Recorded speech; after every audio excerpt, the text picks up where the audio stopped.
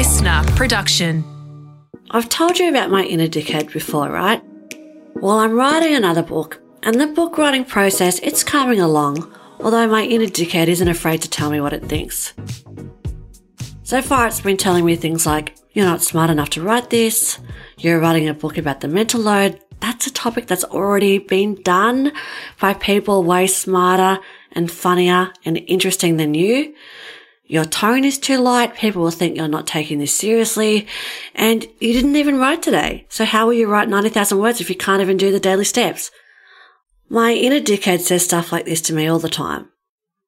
But I keep writing anyway, because if I'd listened to my inner dickhead, I wouldn't be walking and running, I wouldn't have done Ironman, I wouldn't be back surfing, I wouldn't have started my business, I wouldn't have hired employees, I wouldn't have written books, I wouldn't be doing this podcast. There's a lot of things you can do to keep your inner critic or your inner dickhead in check. But I think one of the things is just acknowledging that they're always going to be there. When it comes to your life and the things that you want, your inner critic is going to feel like a reluctant road trip partner, playing custom curated playlists of all your worst mistakes, bitching about your driving skills, pointing out wrong turns just a moment too late. That's okay.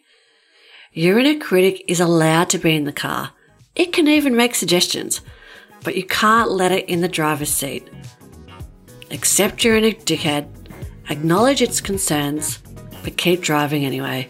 I'll see you next time. Thanks for listening to Taria Pitt's Pep Talk. Follow to get new pep talks every day. Listener.